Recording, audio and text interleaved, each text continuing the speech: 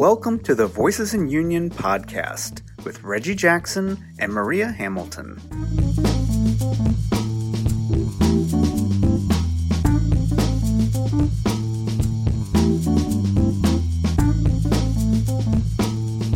Good morning, Maria. It's been a really kind of crazy, busy, bizarre last week. So tell me what you've been up to over this last week.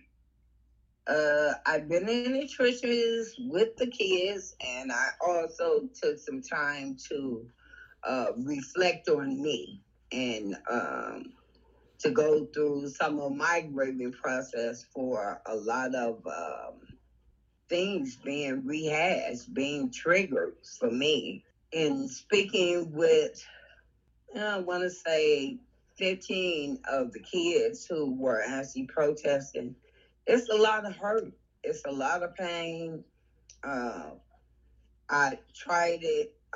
actually tried to talk to as many kids in a community of different nationalities to actually see how the trauma is, how they're accepting the trauma and where they're putting this trauma that they're holding.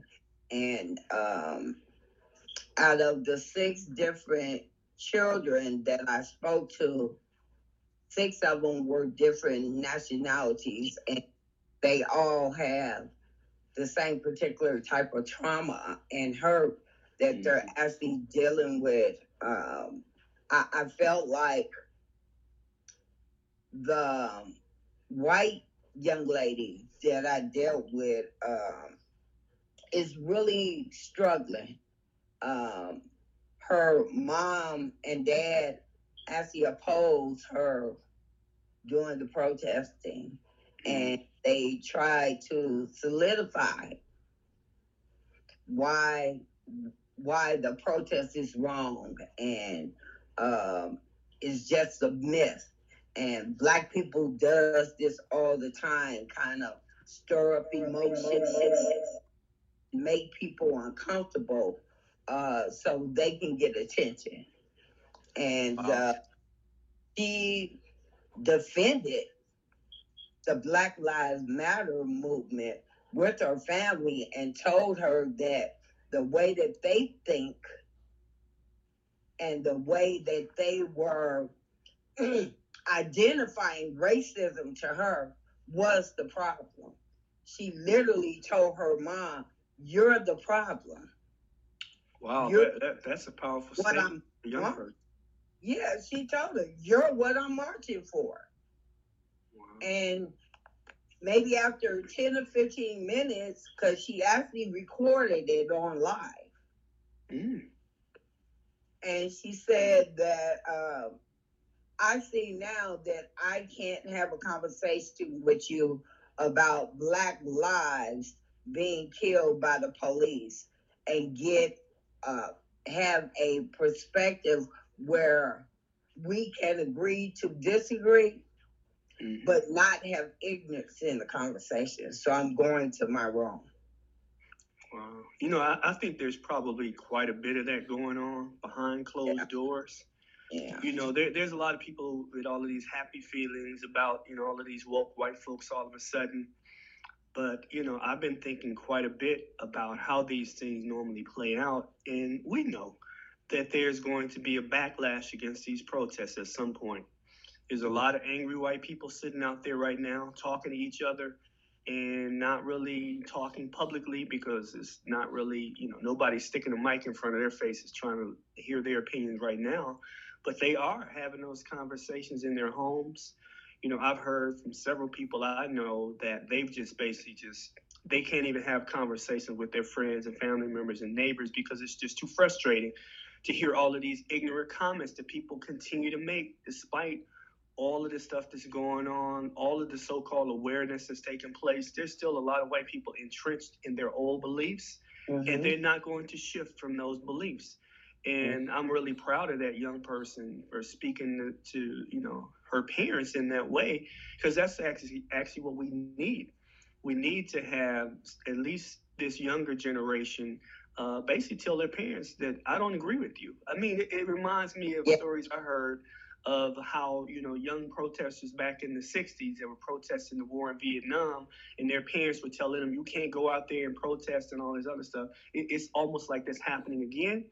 But unfortunately, if you remember correctly, all of those Vietnam protesters grew up to be people who didn't really care about social justice too much after that, because once they became parents, then their concerns shifted to something completely different. Yeah. So I'm really concerned that people are going to be given a false sense of white wokeness, that there's like a majority of white people that are woke because polls are showing that they agree that police brutalize black people more than white people and stuff. And that's all fine and dandy for now, in the moment. But how long is they going to last? Right. Because she actually made a statement and did a fact check with her mom, telling her that, yes, white people are killed by police officers. But what you're not seeing is the numbers and the data. And her mother was like, well, I have data that more white people are being killed by police. She said, I'm not arguing that fact. And no, I don't want to see your data because your data is incorrect. I know from just being in the protest and being around educators and people who have been walking with us that black people ain't dumb. You know what I'm saying? Y'all sitting up here thinking that all black people are dumb and they're criminals or something. She said they're very smart, they're very driven, and they're very educated about what we're marching for. And she said, your data is none and void in this conversation, and I don't want to see it because, yes, white people are dying at the hands of police, but black people are dying at a higher rate, and white people are the majority. So, yes, it's going to look like that there's a problem in the data that you want to show me, because it's more white people in America than it is black people. Right. But black people are dying at a faster rate. Right. And think about this. This is the message I'm getting from those people that are saying that. Mm-hmm. They don't care that white people are dying at the hands of them. That's not a problem to them. They're actually okay with that. Yes. I have a problem with anybody dying unnecessarily at the hands of police, especially unarmed people. There's no reason that people should be getting tased and dying, that people should be calling for a wellness check for their family members and that person ends up dead. I had a conversation with a friend last week where she told me about two people that she knew that had their families call 911 for a wellness check. Mm-hmm. Because their friends or family members or whatever were not taking medication, and both of them end up getting shot and killed by the police. These are two white people. So that's telling me these people that saying those things, they don't even care that white people are being killed by the police. They're okay with it. Like that's the police job to kill people. That's not their job. That's the last thing they should be doing is killing people. But the histories of police were the oppressors against the slaves, and they were actually put in place because they didn't have money, and the slave owners didn't want the blood on their hands, and they didn't want to have personal relationships with the slaves. So these people were supposed to be the slave watchers and prosecutors for whatever they did or did not do while they were on that plantation. And even now, that's how we feel in this community, that you're invading our space. You don't live here. You don't know the culture of black people. And I hate the fact that they tag black people and where we live as an urban area. Right. Those are code words to help people say racist stuff without sounding like they saying racist stuff. Because they don't want to say the word black, which their ancestors gave us that tag. We didn't ask to be called black. Right. My skin isn't black. Yeah, last time I checked, mine isn't either. Some of my hair is, but my skin certainly is not. Hey, I can do without urban or the black tag. You know, I don't even like I hate the term ghetto to describe where we live. It drives me crazy. Every time I hear somebody say ghetto, it drives me crazy. This is what I tell people all the time. You know, they talk about some horrible thing that happened and, you know, in the ghetto. And I'm like, listen, y'all giving the ghetto a bad name. I lived in what people described as the ghetto my entire life here in Milwaukee. And believe me, I love it. If this is what the ghetto is, then you know what? I'll take the ghetto. It's not a bad place to live. I love it. I love my neighbors. I love the community that I live in, and I feel perfectly safe where I live. People think the Sherman Park neighborhood is so horrible. I've been living over here for almost 20 years, and I haven't had any major issues. And, you know, for people to act like the so-called hood or the ghetto, I hate that term too, the hood. What the heck is the hood? Every neighborhood is a hood. Hood is in the name of every neighborhood. But we want to talk about the hood as if it's some horrible, bad place. That's a reflection on what people think they know about those neighborhoods. And most of them have never been to those neighborhoods. Absolutely. So don't tell me about what it's like in the hood when you have never even been in the hood. You know, that irritates the crap out of me. And I've known many people that have talked about black neighborhoods being so horrible until they get there. And then they're like, wait a minute, this isn't what I expected. This isn't what I thought. Stop watching all these stupid movies and TV shows that make it look like every black person is doing something wrong when a majority of black people, just like a majority of everybody else, is just getting up every day and living their lives and trying to survive and trying to provide for their family members. That's what most of us are doing. Don't let a handful of people be a reflection of the whole community when we black. But when a white person commits a crime, it's not a reflection on the whole white community. Absolutely. But when a black person does, it's like, there they go again. They're killing each other. No, you're not going to lay that on me. I've never killed anybody. Don't say it's black people are killing each other. No, one black person killed another black person. Just like yesterday, a white person killed a white person. But we never hear anybody say white on white crime. But they always love to talk about black on black crime. White people kill each other. Black people kill each other. I mean, we don't have a monopoly on it. I think for me, my fear isn't in the black communities. I get anxiety and tense up when I'm in y'all metro areas, the suburban areas. I get anxiety every time I'm downtown. And from the time I enter Wisconsin Street on the east side of 41, my anxiety kick in. Because I know I'm going to be judged. I'll possibly be talked about, and there's more of a probability that I may be profiled for doing something wrong or being a criminal or just being out of place, suspicious. Yeah, you know, that's part of our reality that white people don't think of. You know, they talk about how they're afraid to come to certain neighborhoods.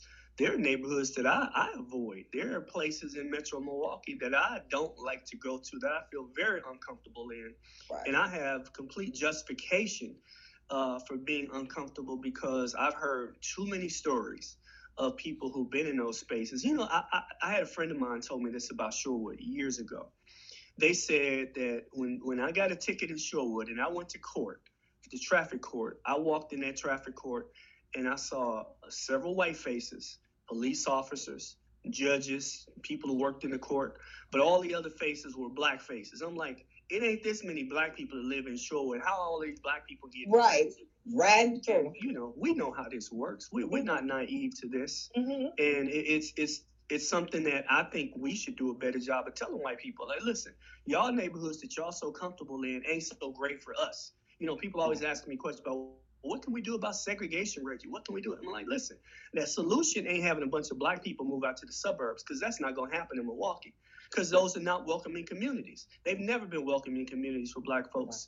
A lot of Black people I know that have moved to the suburbs have eventually moved back into the city because they're tired of being harassed. They're tired of their kids being treated differently in schools. They're tired of the police following them around. They're tired of going to the store and having people eyeballing them all the time. They don't feel comfortable in the suburbs. So you're not going to fix segregation by having a bunch of Black people move to a place that they don't feel comfortable with in the first place. Right.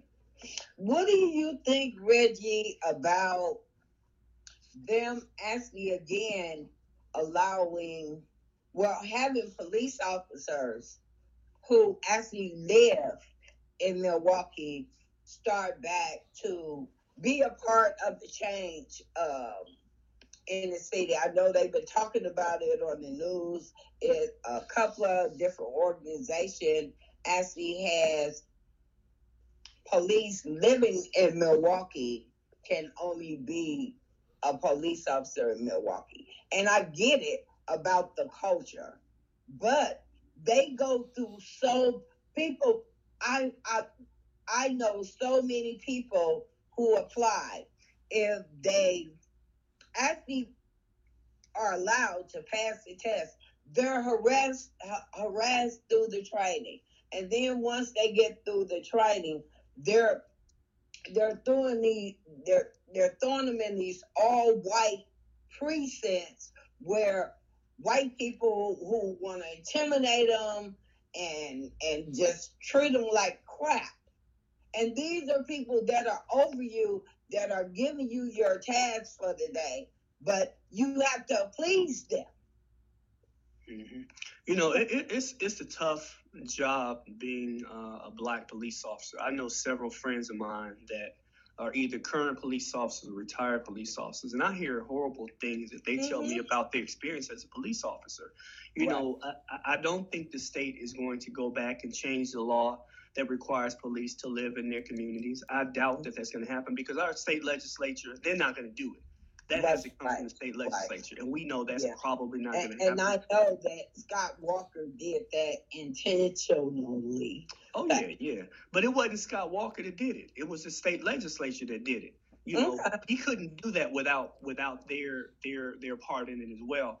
And, you know, when I talk to Black police officers that I know, one of the things that I hear consistently is that as an officer, you see a lot of stuff happen that shouldn't be happening. You see a lot of racism on a regular basis. You see a lot of things that police officers do that they're not supposed to do, but you're not allowed to snitch on them. Because if you snitch on them, from what the officers have told me, you are risking your life and your career.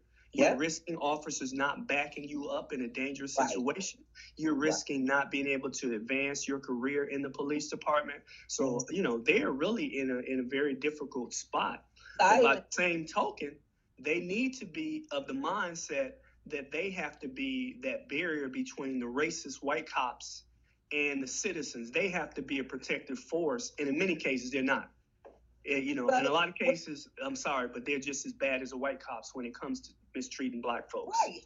And that's because of their superiors. It's not only them, the police officers, their co-workers, is upper management that actually is allowing this culture to breathe. And they're giving them tasks that they know that's wrong. You know what I'm saying? It's like, okay, if you don't arrest this amount of Black person or this, that, and the other, I'm going to put you on the beat. What kind of shit is that? And take money from them. You know what I mean? You know, that goes back to what happened when they had all of the traffic stops they were doing. Right. And the DOJ investigation showed the number of traffic stops. Right. And when they interviewed police officers, when the DOJ was in town and they interviewed police officers, and when the ACLU did the same thing when they did their lawsuit, they consistently found what the police officers told them was that they are required to pull over 2 people per day, whether they wanted to or not. Whether people were violating the law or not, they were required to pull over 2 people per day. It wasn't an official quota system because nobody wrote it down. but they were pretty much told at the beginning of their shifts, we need 2 traffic stops per shift from each of you. And the officers are like, they didn't see any value in it. They didn't see that would decrease the amount of crime. They felt really that it was going to be the exact opposite, that it would poison their relationship with the community even more. And we know that's exactly what happened. And we know that it came from the command structure of the Milwaukee Police Department. They like to try to deny it and say that they never did it, but enough police officers told the DOJ that that's exactly what was going on and that they were risking not getting promoted if they didn't do that. So don't tell me that we should blame all of this stuff on individual police officers. These guys are told, these women and men are told to do things that they oftentimes don't believe in. But listen, you have to follow orders when you're in the police department in order to maintain your job. And whether you agree or disagree with your orders. I was in the military. I know the same rules apply there. Follow orders. But by the same token, when police officers admitted to the DOJ that that's what was happening, the police chief tried to deny it and say it wasn't true. Chief Flynn said, that's not true. That's not what's going on. Dude, you're just lying about it. Because your officers are saying it themselves. With the young man with the knee in the back, Morales come on TV and said that he was following his training. Okay, well, we know that they're not trained when they become police officers to do that. So who else in the police department is training your police? Because the stuff that he did was something that somebody would do in the military. You know, it wasn't the same thing as having his knee on the young man's neck, but you got this child face down on the concrete with both your knees on his shoulder blades from the top of his head with his head in your crouch. This is a question I have, Maria, and I've asked several police officers this. Why is there this necessity to control another human being so adamant a part of the work that they do? Why do they have to put somebody on the ground, face down, all the time? Why is that necessary when a person is not being violent with the police officers, when they're not a threat to the police officers? There's no need to put somebody on a filthy ground, but they do it all the time because that's what they're trained to do. That's part of the problem. Yeah, they feel that they have to put somebody in a situation like that, which is, I would hate to be a person who's been placed on the ground by police when I just get pulled over for a traffic violation, and next thing I know, I'm laying on the ground face down. I just don't understand. Man that jaywalked and came over to the police and was like, "I'm sorry, I got a disturbing phone call. And yes, I walked against the red hand sign." And before he could say another word, this man elbowed him, knocked him to the ground, and this man ended up spending a week and a half in intensive care. Wow. So there's still, this happened like 2 or 3 days ago. So it's still happening. Because, yes, you all are mad because we're protesting. So anybody right now is a target. Right. And, I don't have a problem with the police being mad about the protests. What I have a problem with is how they're reacting to the protests. Right. How they're brutalizing people intentionally, taking out their anger on citizens who were doing nothing wrong. That's what the problem is. Listen, think about this. And I wrote about this. You got people resisting, the current state of policing by protesting against police brutality. And now they're being brutalized by the police that they're telling, you're brutalizing us. And so the police respond by brutalizing you even more. Brutalizing people that haven't been brutalized in the past, because they've been brutalizing a whole heck of a lot of white folks who have never had that experience, right? Yeah. And black folks are like, see, now y'all know what we feel. Because this happens to us all the time. These types of tactics we see on a regular basis. But the men with the rifles, the right wing, who walk around with these assault rifles, y'all won't fight them. Yeah, they're not a threat. They're walking around with an AR-15 over their shoulder. I saw a guy, I don't know which state he was in. This man had a bazooka over his shoulder. A bazooka. And somehow they're not a threat. They're pushing into the Capitol building in Michigan, pushing past the security there. I didn't see rubber bullets being used on them. I didn't see anybody hitting them with batons. I didn't see the police in Michigan or the police in Madison or any other places where those so-called protests are being held. Because to me, those weren't legitimate protests in the first place. They were just ignorance. Because how are you protesting the government trying to protect you? And now you got people that are legitimately protesting, and they're being treated completely different. And it's like people have forgotten. Do you think we forgot that y'all just let these people walk around with assault rifles? Yeah, because did not put a hand on any of them. They were putting a hand on so many of them. Come on, we notice. We notice. Yeah. We're gonna have to do better. Just stay with them, because we're not gonna stop protesting. So. Yeah. So let me ask you this, because we're going to be finishing up in a little bit, Maria. Moving forward, once the protests are over, and we know they're going to end at some point, then the conversation start about, okay, what are the real changes that are going to happen? One of the concerns I have is about who's going to be in those rooms when those conversations are had. Right. Because we know there's been a lot of, people in our community in particular that have been very outspoken about these things. I'm wondering who's going to be invited into the room when those conversations about the real changes happen. Because I know from our history that we don't get in the room enough. Not the people that need to be there. So what I plan to do in the foreseeable weeks is to... me and the moms are going to do a press conference. I'm going to talk with the Common Council, some of the residents, some of the leaders, to see if we can come to on one accord for our demands. And we're not asking. You're either going to sign on to this or we're going to vote your ass out of office. Bottom line. You know what I'm saying? Because we're not asking you for something that's not needed.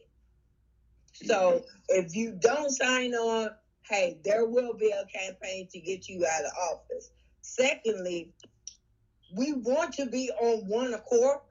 We may ask for 7 things, but there are actually 2 or 3 things that we want right now. And we're going to keep pushing the envelope for 1 or 2 or 3 of the 7 until we can actually get them in place, get the policies going. Whatever it is we get first, hey, we're going to deal with that. And we'll have a group of people that's actually ready to work on those practices and policies or whatever it is, whether it's education, whether it's mental health. We're trying to align people to actually help the community as we go forward. And we get these things that we won't. Ain't no more asking. You know what I'm saying? We have a group of kids that are telling us, okay, if y'all doing that, we can at least be in the streets. It don't matter if it's 14, 15 days or if it's 200. Well, this is my primary concern about what's going to happen next. We already have a bevy of recommendations that the Department of Justice put in place when they were here in 2015. I mean, I just recently read through a lot of that report that was linked to the Journal Sentinel. I read a lot of recommendations that have been in place since 2015 that have not been implemented. I remember very clearly talking to people from the ACLU here and talking about the requirements in place as a result of the lawsuit they filed that have been in place for a number of years. Requirements, court-ordered mandates that have not happened.